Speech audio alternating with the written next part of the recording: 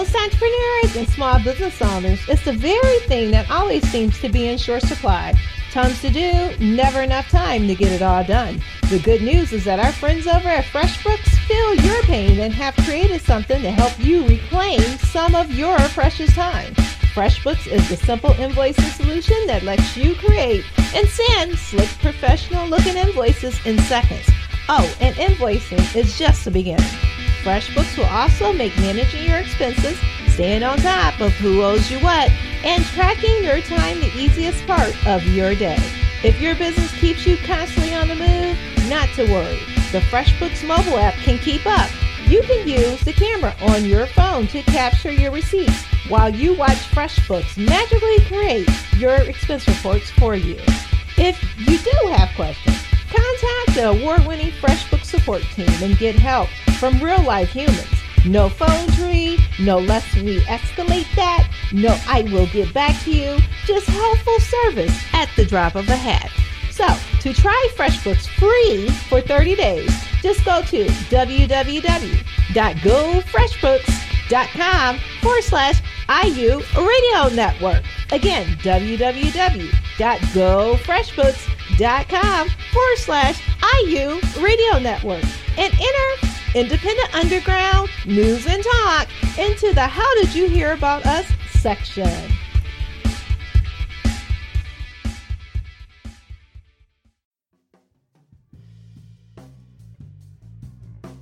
Show your support for the Independent Underground Radio Network, which has been podcasting strong since 2010 with over 4.5 million downloads and over 700 episodes with our affiliate network of shows, including Constitutionally Speaking with host Autumn Smith, 3WF Feminism with host Jenny and Diane, Penny's Politics with host Penny Sequoia, and our flagship show, Independent Underground Radio Live with host Monica R.W. So how can you show that support? By going to get the Independent Underground Radio Network app for just $2.99 at Google Play or the Apple Store. Just go and put in the search for Independent Underground Radio Network on Google Play or at the Apple Store and download a version of our app in order to have all of our affiliate network of shows right on your phone, your tablet, computer, or whenever you want to listen to them by streaming live of the Independent Underground Radio Network. Remember, just go to Google Play or the Apple Store, search for Independent Underground Radio Network, and download a version of our app on your phone for just $2.99 today and show your support for the best in independent Black political anywhere in the world at the Independent Underground Radio Network.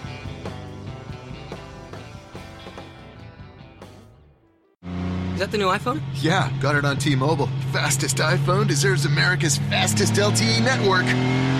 Introducing the amazing iPhone 8. It's the best iPhone yet, now on America's best unlimited network. For a limited time, save up to $300 on the amazing iPhone 8 after 24 monthly bill credits. And now join T-Mobile's iPhone upgrade program for free. Eligible trade-in and finance agreement required. If you cancel service, you may lose promo credits. Contact us for details. Video at 480p. Small fraction of users over 50 gigs per month may have reduced speed. See store for details. Hi, everybody. This is Jenny, and I'm here with the fabulous Donna Miller. How are you doing today, Donna? I'm doing great, Jenny. So I'm going to let Donna introduce herself like I let all the other guests introduce themselves. So go ahead, Donna. You can introduce yourself.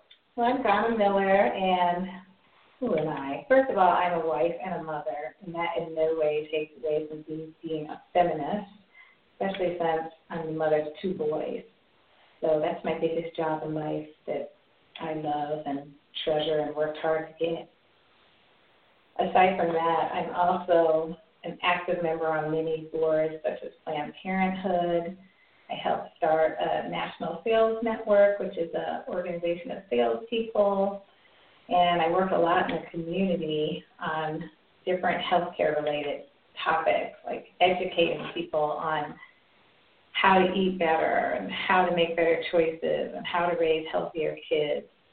Those are things that I just do, but it's also things that I think are important to share information with other people.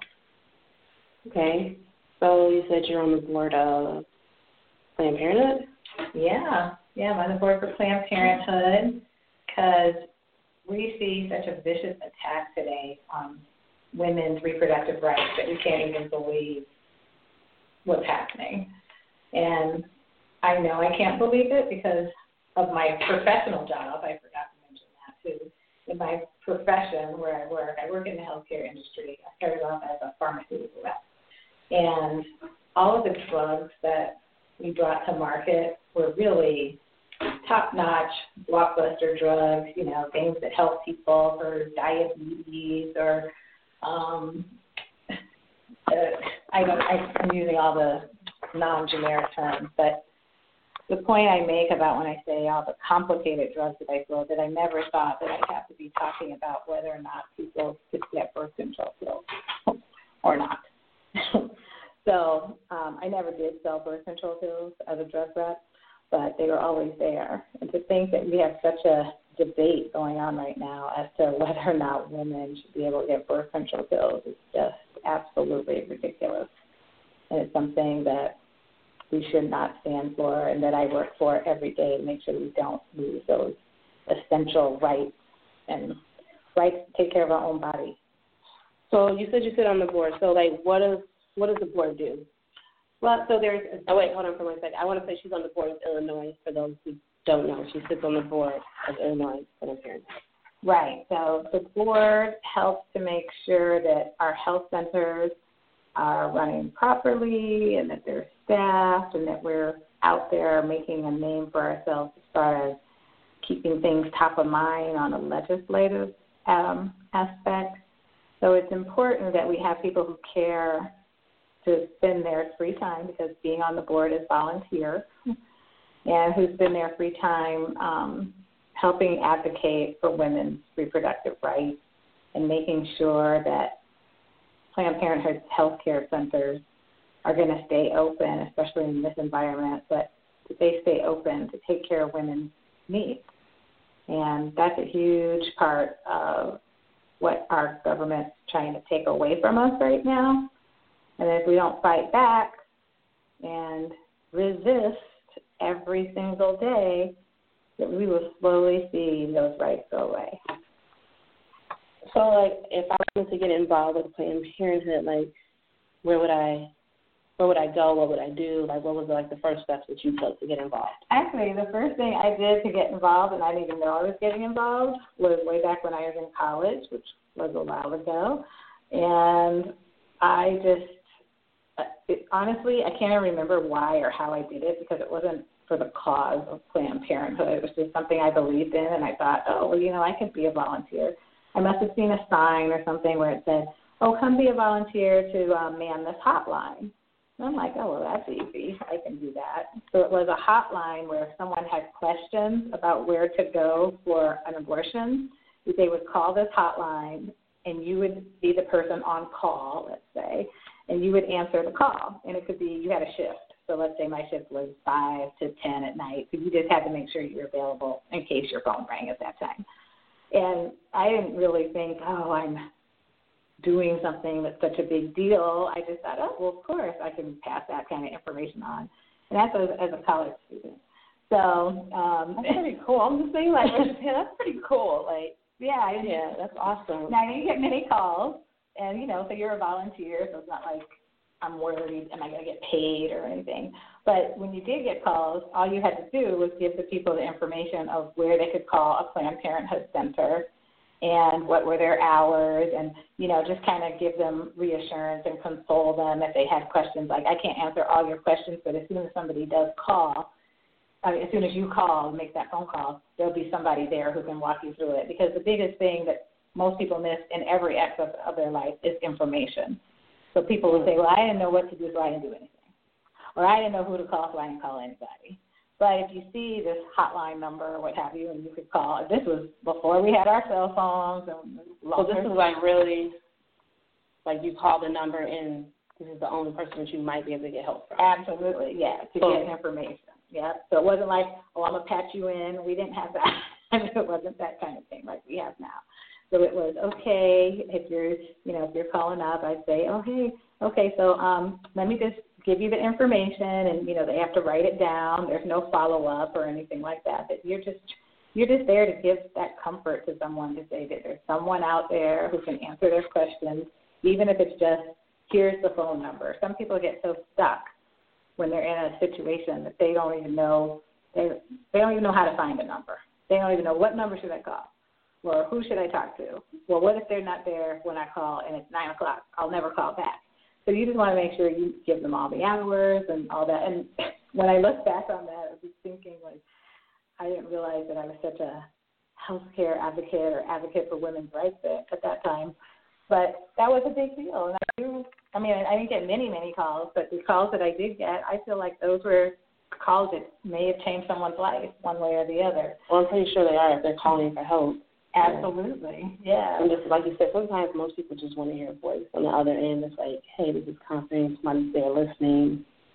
Right, yeah. And I always just remember in my family, from my grandmother and my mother, we always talked about Planned Parenthood. And we always talked about, if you need help, first of all, in my family, you don't need help from someone else because we were very open.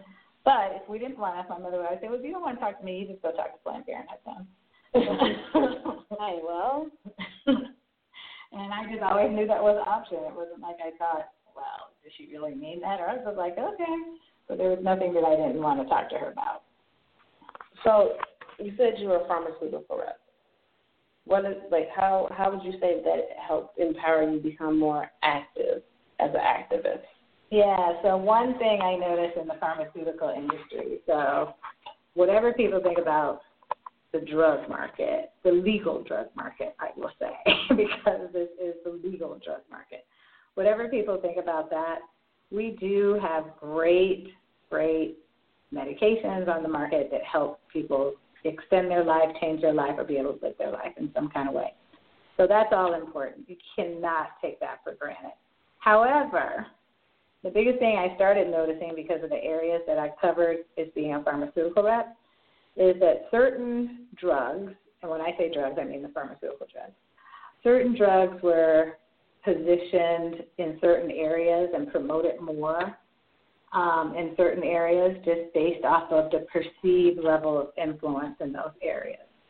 So if people were in an underserved area where most people did not have, good insurance, a lot of times the doctors would say, well, you know what, I'm not gonna use that drug for these people because they don't listen anyway and the drug's really expensive. And so I started hearing that so often that I was like, what? Are you kidding me? Like this company, my company, the company I work for, spent all this money finding out is this drug worth it for whatever disease state we were talking about, and now you're not going to use it because you don't feel that people deserve this drug because they're poor. And so it got to the point where I started writing letters to, different representatives and different I have a question for you while you're saying that. So is that because they take the Hippocratic Oath. All doctors take that oath. Yeah. So wouldn't that go against their Hippocratic Oath, to do no harm? Because if you know, there's a better drug for me, aren't you harming me by not giving me that better drug? I mean, yes and no, because this was also at a time when newer drugs were coming to the market, so people didn't necessarily know if they were going to work the way they said they were going to work. So they said it's not that they weren't going to treat them, but they just weren't going to treat them with this new thing because we're going to wait till it really proves itself. I want you guys to see Donna's shirt. Sorry, I have to adjust the camera. We finally got the live to work. We've been on for a while, guys. I'm sorry, the live wasn't working on Facebook. They were changing. So it's not that I don't want to disparage doctors in any way, to say that they're not going to treat people. But in my opinion, as a drug rep, I know that the drug that I'm talking about to them is now proven to be better, based off of some studies and all the stuff that we have to figure out. So because you guys are the manufacturers of the drugs, right? Right. So we manufacture the drugs. We're saying, okay, we made something better than our previous drug that we made before. Or than anything that's out there. Yeah. Or this is something new. We just made it, and so now it's better. Right. Yeah. And so now it's better. So, hey, doctor, why don't you try this new thing? Oh, well, I'm going to wait. I'm going to wait. I don't want to try that right now. I'll just keep using the old stuff I've been using. And then they would always have that on at the end, though. That's part I didn't like. And, it's really expensive. But it's covered by their insurance. It's covered by, whatever plans they're on. So what part of it being expensive are you talking about? So they'd say, well, it's, when we're talking about certain people, when they're not that educated, and many doctors did say that, and they're not going to follow what I'm saying, so I'll just wait and I won't use that drug. And it finally got to the point where I would say, so wait a minute, are you telling me that poor people don't deserve the same drugs as other people? No, I'm not saying that. I'm like, okay. So you call them out on their classmates. Right. I mean, you're not saying that, but that's what you mean by what you're not saying. Yeah. Actually. So that became to be a big problem. And then I started noticing a lot of disparities in healthcare that were very specific area related. Based off of what zip code you were in, you get certain things that other people wouldn't. And I just thought, you know what, that is just not right. It's not right at all. And it's such a disservice to people who have no idea this is happening to them. So, my question is, okay, I'm an activist. How do I get involved to change it where when we do go to poor, and we're in not poor hospitals, but we're in poor neighborhoods and go to hospitals in those neighborhoods, how do we make sure that and when I say we, I mean because I don't live in the best area ever. Mm-hmm. How do we get the same service as someone that does live in one of these great, fabulous, rich neighborhoods? And the basic thing that I would say is you always have to advocate for your own health care. And you might have the best doctor, in your opinion. Mm-hmm. You're just a regular person. How do you know you're the best or she's the best? Based off of what? But you have to ask the right questions. You have to say, is this the newest drug on the market? Has this been shown to help people in my age group? Has this been shown to help people in my ethnicity? And how many people have you put on this drug, doctor? Those are some things that just a person can ask. And the doctor might say, well, I really don't have any experience with this, but I'm willing to try it on you just based off of some research that I've read. Okay. One of our admins said patients' rights are so important. They totally are important. And I've always been an advocate for patients' rights. And that's something I learned right in my own family. I just have to deviate and tell you this little story. Okay. Because yesterday I went to a sickle cell anemia blood drive. Okay. My sister actually has sickle cell.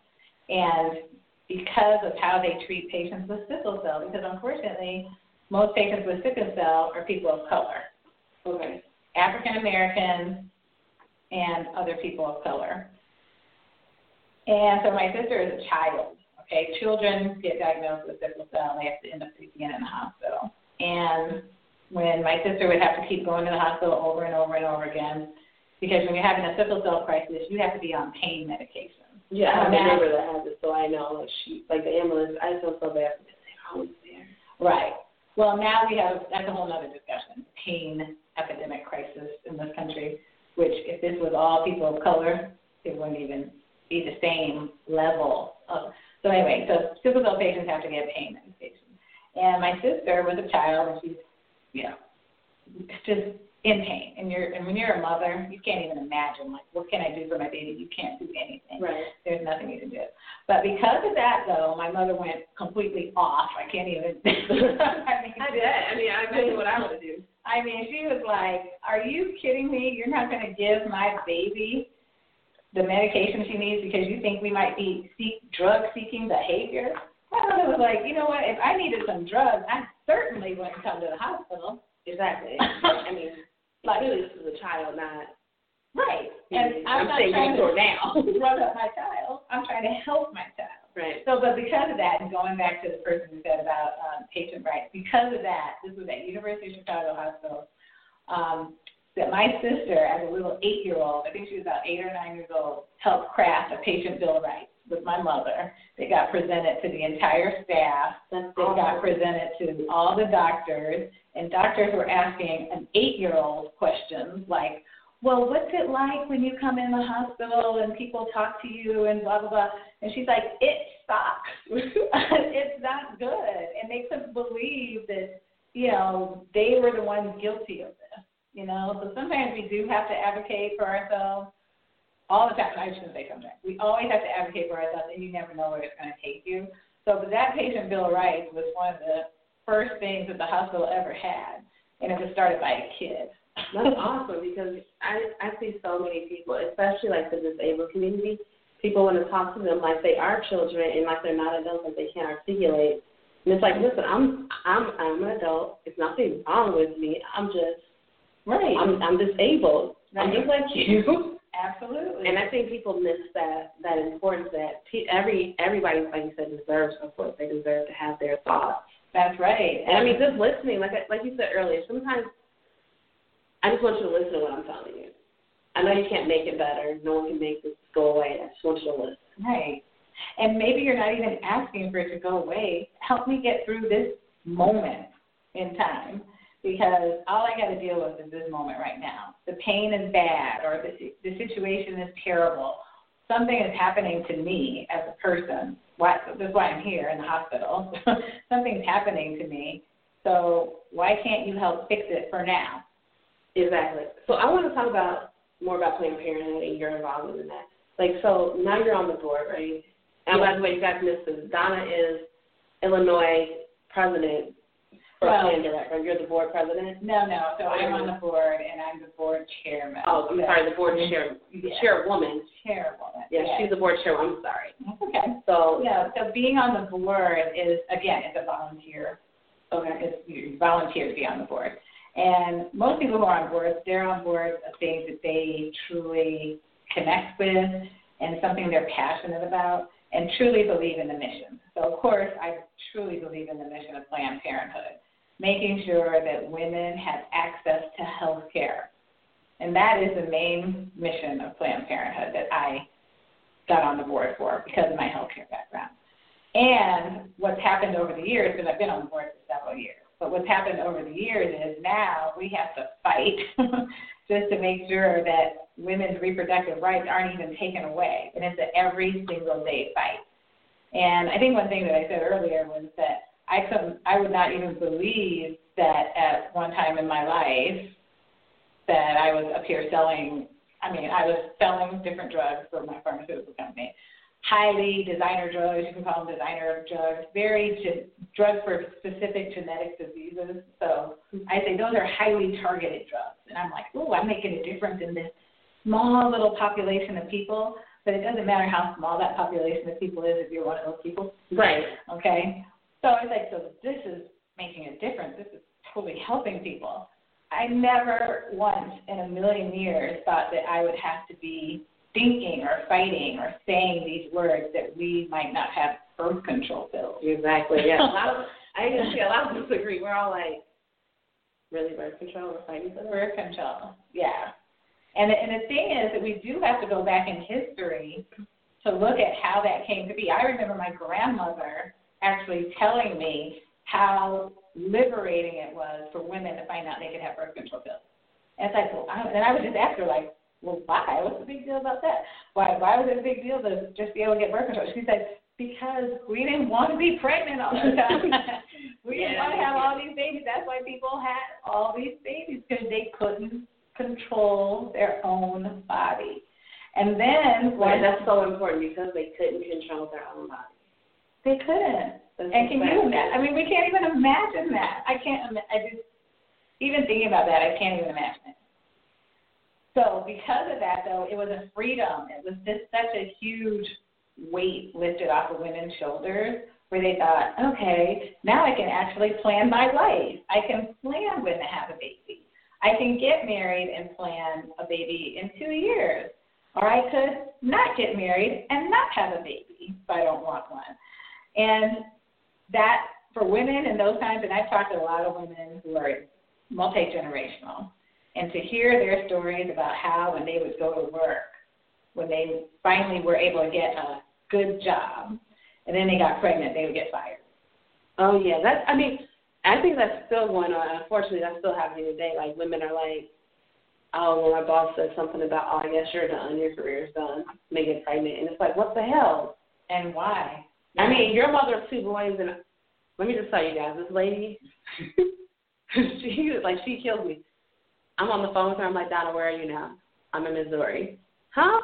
You were just in Chicago. I'll be back tomorrow. Don't worry. She flies around all over the country and makes it back here, makes all her events, all this stuff, and she's on time, and then she's there. And then I just asked her, I was like, when do you sleep? And she's like, I sleep.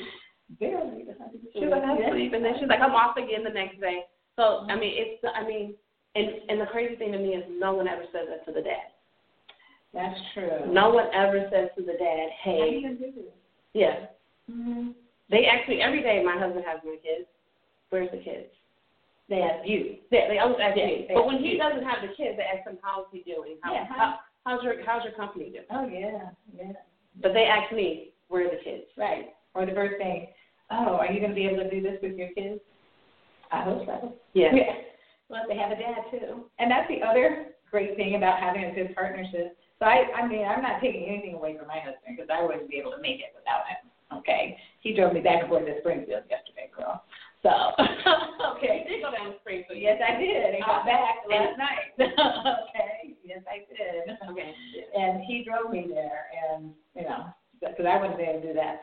But also, that doesn't take away anything from what I need to do in my life as a woman to have a strong husband. I don't really feel like that takes away anything like that. And that he appreciates and helps. And, we're a family, and we're a family that needs to make it work. And so he has his parts, and I have my parts. But sometimes we don't have parts. Sometimes we have, this is what has to get done today. I have to pick him up. Okay, I'll pick him up. And, okay, I have to move this meeting around if I have to. Absolutely. And, struggle. So, you're on the board. What are, okay, let's talk about this, because I know you want to talk about this, HB 40. Yes.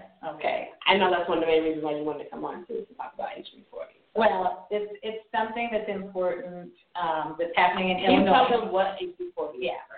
So HB 40 is, first of all, HB stands for House Bill 40, and that just happens to be the House Bill number. And that is in the state of Illinois specifically, so this is not across the country. Right.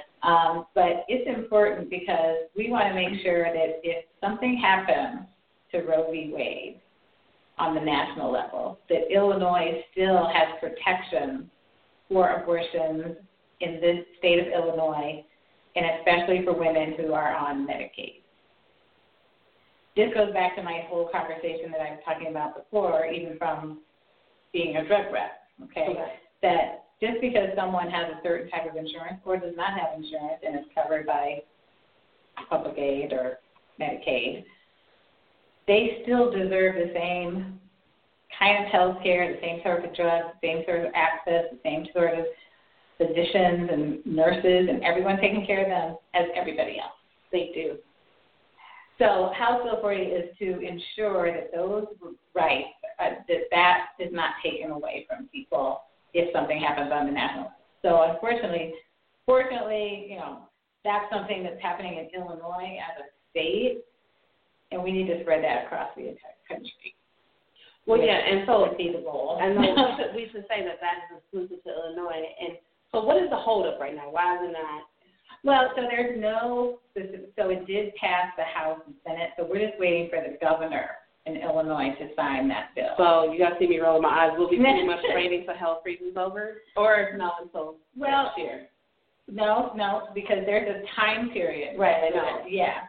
Well, that's why I said next year, because then they can reintroduce it, right, after the Senate. Well, I should say 2 years from now, because it'll be 2019, right? But it's still, we're not even moving to that yet, because it's still an active bill right now that the governor can sign. Okay. So we're just waiting for the governor to live up to what he said he was going to do when he campaigned to run for governor, where he agreed that women's reproductive rights are important and that he thinks that if something like this were to come across his desk, which it is now, right, that he would sign that bill. He also said that he was a liberal Republican. Absolutely, he did. And he said, I'm a liberal Republican. He was like, not all the Republican base believes. Yeah, and he's been supportive of Planned Parenthood in the past for many, many years. So now it's like, put your feet to the fire. And so now they go to their title and say you're a and I mean, Illinois is known for their liberal Republicans, because we had Judy Barker-Pinka. Yes, and we've had many, and so she was a great women's advocate. She was. I voted. Listen, that was one of the only Republicans I would vote for every time. And people look at me, they're like, "You voting for her?" I was like, "Yeah, because she fights for me. I know she does."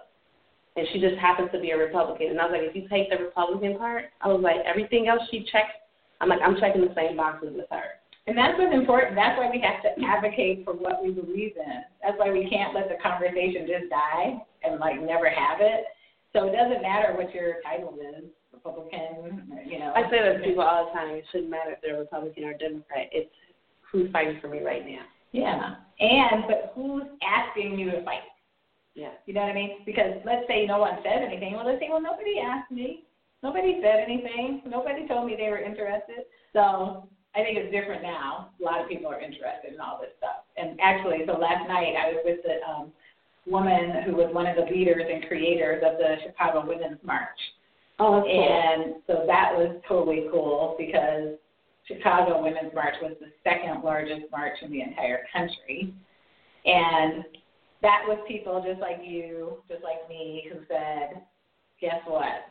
I'm going to do something. It was crazy packed down the other day, but it was like so peaceful and serene, so I really enjoyed myself. It was, and it was a great day. It was like the sky parted. And it was nice. Yeah, it was nice. Yeah. It was 70 in January in Chicago. Yeah, that doesn't happen. It was like, right. Yeah. But that just shows the power of activism. That just shows the power of people being out there who want to. Sorry, guys, you know me. I'm sitting in the bottom one of the show. who want to make a difference, and that wasn't a few people. It was a few 100,000 people. So, and there was a lot of men out there. I was surprised to see so many men out there that were. And I mean, I have to say thanks to my husband, I was allowed to go because he was like, "Go, baby, go, go, go, go." I got the kids, and so I went because I wasn't gonna go because I was like, I felt bad at him staying at home with the kids. He has the kids all the time, so I was like. Yeah. He's like, you go. I was like, all right, I'll see you later. That's good. That's what teamwork makes the dream work. That's how I like that. That's right, it does. Well, I brought my boys down there with me. And at first it was a kind of weird conversation even having my boys because they were what? That was last year. So they were 11 and 12 or 12 and 13. I don't know. But I said, well, yeah, we're going to this women's march. And then at first they were like, why should we go to a women's march? And I'm like, what? I was like, great. Okay, let's go back. I said, you're not going to a women's march. You're going to name of it is. Yes, I know that. I said, but you're going to march so that people know that you stand in solidarity or you're for the same things. We should all have the same things. And I was like, does that make sense to you? They were like, well, yeah, of course. Why wouldn't I? I'm like, exactly. So it's not just a women's march. It's a march for people to come together and say, we believe, the main point was women's reproductive health care. But we believe we should all stick together, too. We're not just going to sit by and let people take away our rights and not say anything about it. So that was important for them, and they felt proud of themselves afterwards. I was like really proud of them afterwards. Yeah. So what is like the next big thing Planned Parenthood is doing here in Illinois? And I know you talk to the national board all the time because of your position. So what is like the big thing for Planned Parenthood coming up in the future? Well, the biggest thing right now is it's in this environment of defunding or potential defunding, which means that the government is going to take away money that we've had for many, many decades or years. So in the event of defunding, what's going to happen? And I just like to quote the president of Planned Parenthood, Cecile Richards. She says, we will provide health care no matter what. These doors will stay open.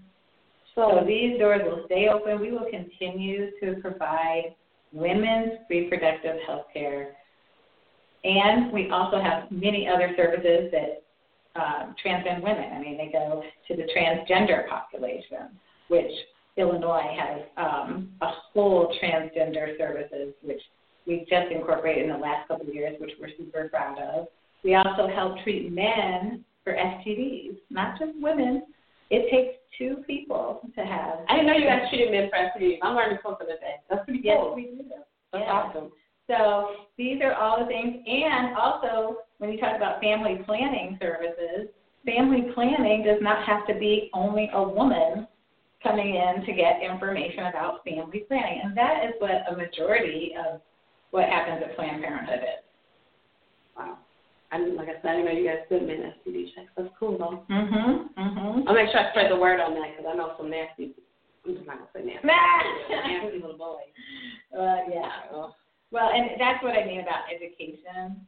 that's just another part of it. So, okay, yeah, because I'm curious about how that works. Okay, so I'm a guy, I go to Planned Parenthood, I send in an STD check. You guys educate the guys and say, listen, we're going to give you an STD check, but first we need to talk about your sexual health, like you should wear a condom. All of that. Okay, cool. And what the difference, and we kind of use all these terms. One thing I don't like to do is like throw around abbreviations without everybody making sure they understand what it is. STD, everybody says what it is, but I bet you if you ask somebody 17 or 18, like, what does STD stand for? Yeah.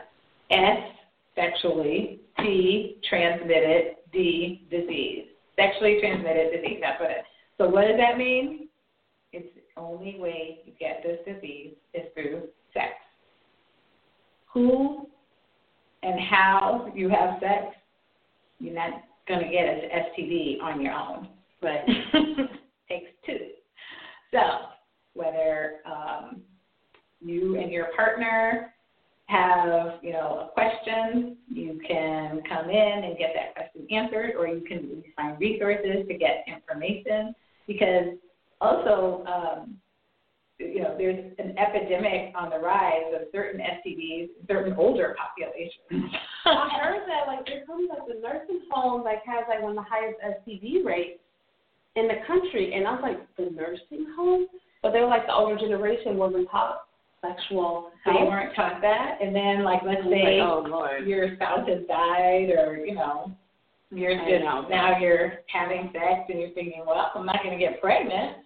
So you don't think about the other part of it, and that's why lack of education. Yeah, and it's not age, it's not age dependent. It was a doctor, and he said he was close, younger doctor, and he was like, grandparents are getting STDs, and people were like, and he's like, they have sex.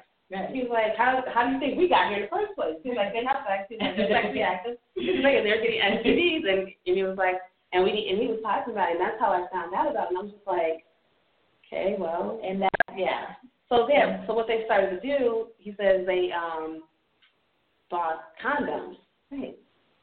And they brought condoms, and he said, well, the guy at the desk was like, people were afraid to come down. And he said, okay, so what we need you guys to do is go out and pass them out so they can have them in their room. Right. And so that way they can use them. And he's like, if they have to request for more, tell them that he was rather know and request for more. It's simple, But I was like, that's amazing. But that's like what we're telling our teenagers. So it's not the age, it's the education. It's the educational component. That piece is missing. Yeah.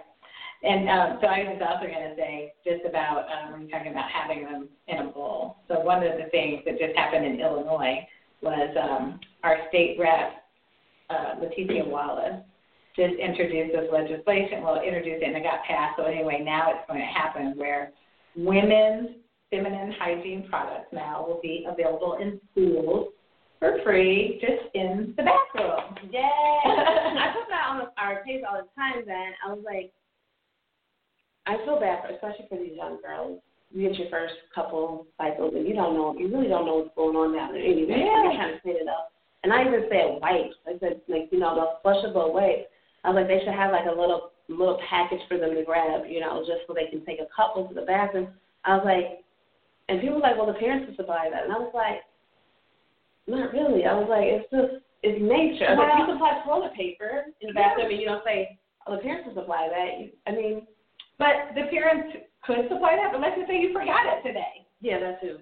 Or let's just say something happened and you didn't know it started today for the very first time. And it's always that walk of shame, and every woman knows that that's happened to them at least one time where they're just sitting there like, uh-oh. Yeah. And then you don't have something with you. Now it's all embarrassing. Or one of the stories was in some of the schools, the girl would have to go up and ask the teacher. Well, that's embarrassing. So now I get to go. Well, right, now I have to go up and tell the teacher I need some. Now everybody has to know what time of the month it is for you. How embarrassing is that? Then now you stop the class to go ask. Now you got to go to the bathroom and come back. Everybody knows that you did it. It's embarrassing. Who wants to do that when they're 12? Nobody wants to do that when they're 42. It's just, this is something that you shouldn't have to do. So that was just such a huge victory. And again, why are we talking about this? Well, yeah, but I always feel like even the vending machines, I just said they should just put the vending machines in the and just make them free. Well, and that's what some schools did do that, but then they weren't filled up or what have you. So, but anyway, now it's universal. So now when I go into a public school building, and I want to make sure, I'm going to check my daughter's school because I know some of the girls there started their cycle and they're 10. Yeah. Well, I started my cycle when I was 10. So I don't know how it's going to actually be rolled out. Like, I don't know if they're going to. But the point is that the conversation was had. Now it's a law, and it has to be implemented in whatever way they deem fit. But now it won't be such a shame, another shameful woman conversation. Well, my mom just told me make sure I always have some in my purse. Oh, yeah. Make sure you always keep it in your purse. Well, I had a kid. Yeah. And then she bought me white. And she said white and pad. Yeah. And she's like, not a tampon and pad. Yeah. She was like, because if you're going to be out for a long time. I was like, all right. Well, yeah. Well, I just remember I had like a little school box, like the kind of thing you hold your pencils in or something like that, but that was my kit. And my girlfriends and I would always be so organized. It was like, oh, I filled up my kit today. And it's like, oh, brother. But, yeah, so, you have that in your locker or whatever. I remember mine was like candy in high school. One of the boys was like in my purse and I was yelling at him. He was like, well, I just want to get a piece of candy. I was like, go ahead, open it. And he's like, oh, that's not candy. No. He was like, but you're so cool about it. I was like, well, if you want to play with it. Right. Yeah.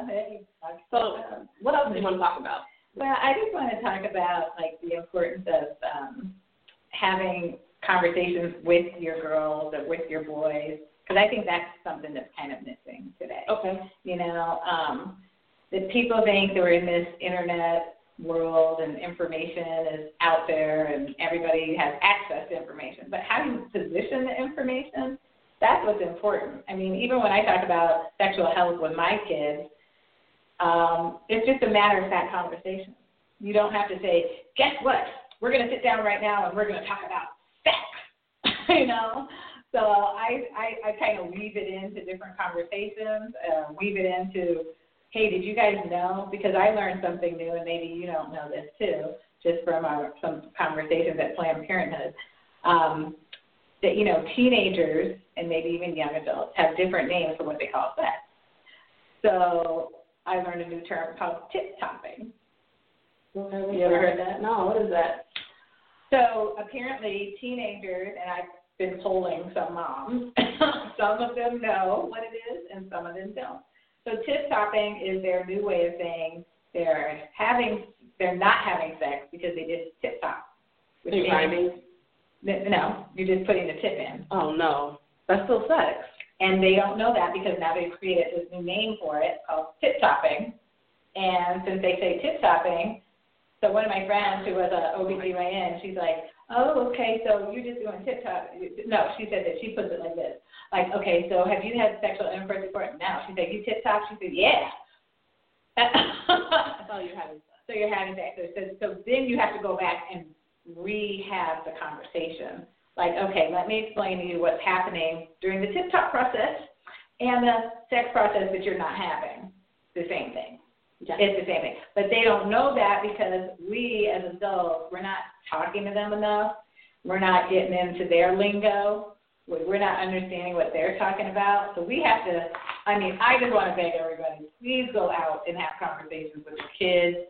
If you don't have any kids of your own, go talk to some kids that you don't know, that you know, who you don't know if their parents are talking to them or not, because they are just missing information.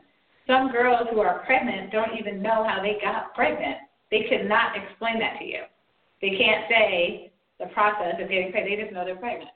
They're not even sure they had sex because they had tip-top. So they don't even know how. Tip-topping. So, like back in the day, he was like, can I stick the head in? I used to always be like, no. Right. Because that's still sex. Like, I wasn't stupid, but I knew that. And they don't know that. Yeah, well, it's generational. So even back then, just even saying that part, that was a conversation then. And, I've talked to my parents, and they said, well, back in the 50s and, whatever, that they had their own little slang for it, too. So every generation has their slang. So this pretty much men have been asking the same questions in different ways. Different generations. Right. Maybe we'll try this. Maybe she'll let me now. So the tip-top one is working, evidently. Tip-top is working. And the bad thing, too, about tip-top is that that's how you pass STDs. Yeah, I know. I'm like, that's just pre-com all over the place. Like, oh. Just you can still, so we have to talk to our youth. We have to make sure they have resources, and we don't want to shame them into it. You know, No. We want to give them information and have it be an open environment because they're listening to each other. They're listening to people who tell them that they can do TikTok, whatever that is. And that's just the latest word I found out. I mean, I don't know. There might be something else that's come up in the last year or two, and I have no idea what it is.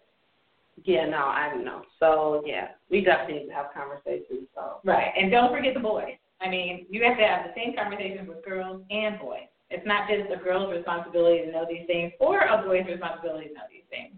And I'm just brutally honest with my kids, and I'm sure they're just, like, sick of me. Because sometimes I'll just say things. But those, to me, like, I know, like, for me, that's how my mom was. And those are the best parents because guess what? Like, I can honestly say she never lied to me. Like, right. What she told me was the truth, and it still is the truth. Like, you know, you need to get mammograms, you need to check your breasts when you're in the shower, you need to make sure you go get pap smears. All of that stuff, you know, is still relevant now. And she was telling me that when I was in high school, she used to ask me, are you having sex? She's like, because if you are, it's okay. Don't be ashamed of it, but I need to take you, you know, a pap smear. Yeah. And those are kind of conversations. And I used to be like, okay, but I'm not. And she's like, okay.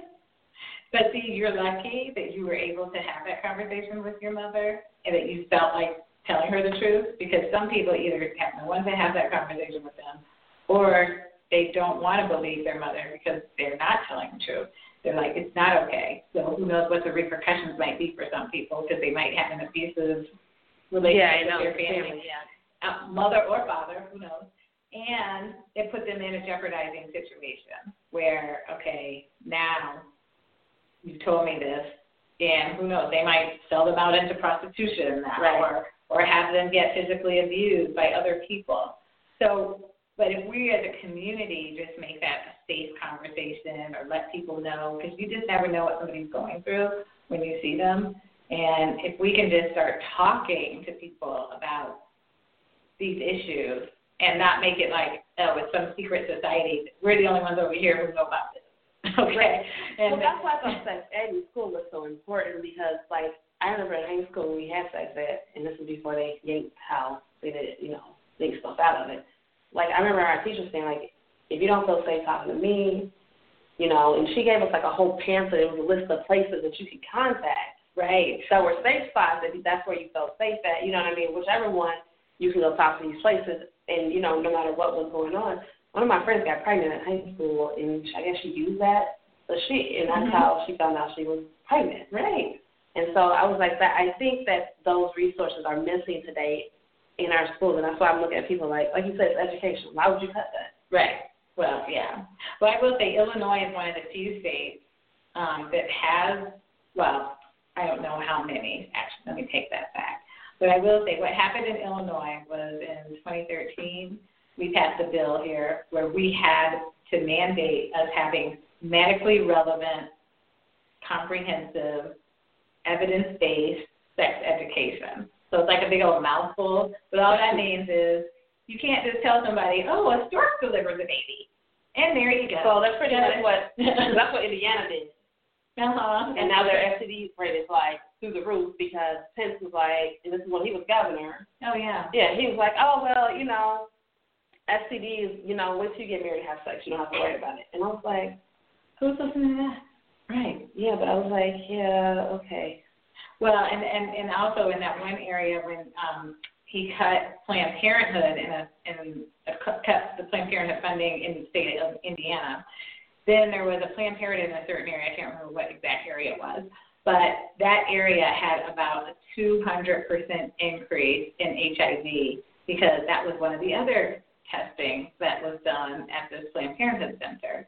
So when we cut funding, we cut resources, we cut the ability for people to come in and gain and more education around whatever is important to them. We can't deem that for them. But we cut that and we see that now you have an epidemic. I mean, that was an epidemic proportion.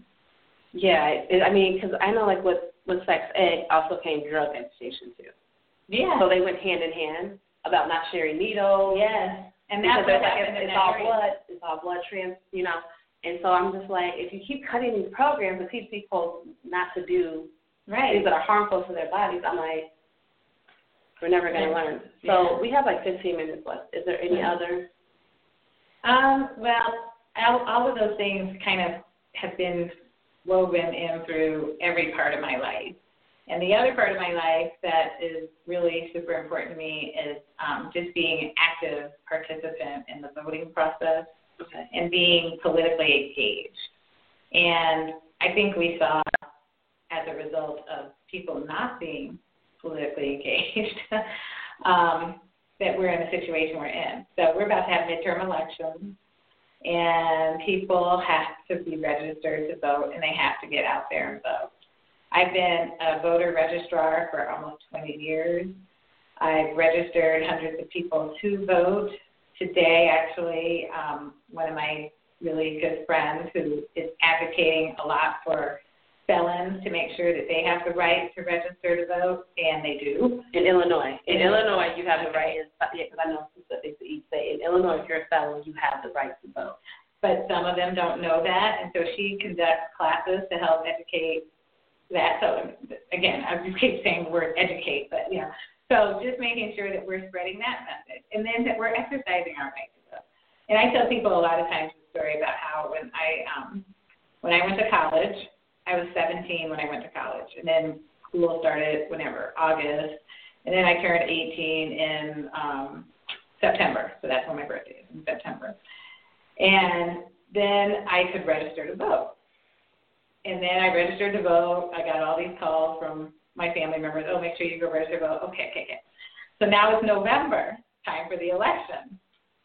I will always laugh about how my grandmother called me, my great-grandmother called me, my mother called me, my aunt called me, everybody called me at like 5 a.m. Like, okay, so you're going to register to vote today? I'm like, it's 5 o'clock. She's like, yeah, I'll be there, but not right now.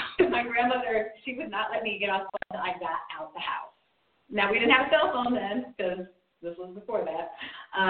So I was like, okay, Grandma, I called Grandma. I was like, Grandma, it's 5 o'clock. She's like, yeah, but you better go because there might be a line. I'm like, there is not going to be a line. I'm the first one there. She's like, it's really better to be the first one there. And she was always right. There was not a line, though, but that's just how important voting was in my family. And that's why we just all took it so seriously. And I'm like, no, they took it like uber seriously. So they were like, I had the same thing. Like I was at my grandmother's house, and it was election day. And she was like, did you go vote yet? I'm like, all right. She was like, no, now. She's like, what are you doing more important than? I was like, okay, yes, ma'am. Right. And so guess what I did for Granny? Let's go vote. There you go. So, yeah, I voted for Kerry versus Bush. That was my first election that I could actually vote in. Okay. Yeah, I didn't have my birthday, so. Yeah, right. Yeah. So but I spread that message. I tell all the young people that I registered to vote that story. That, if you want to register to vote, we're nationwide here. Actually, we're international here. Go to Rock the Vote. And Rock the Vote, you can Google search Rock the Vote. They register people in all 50 states.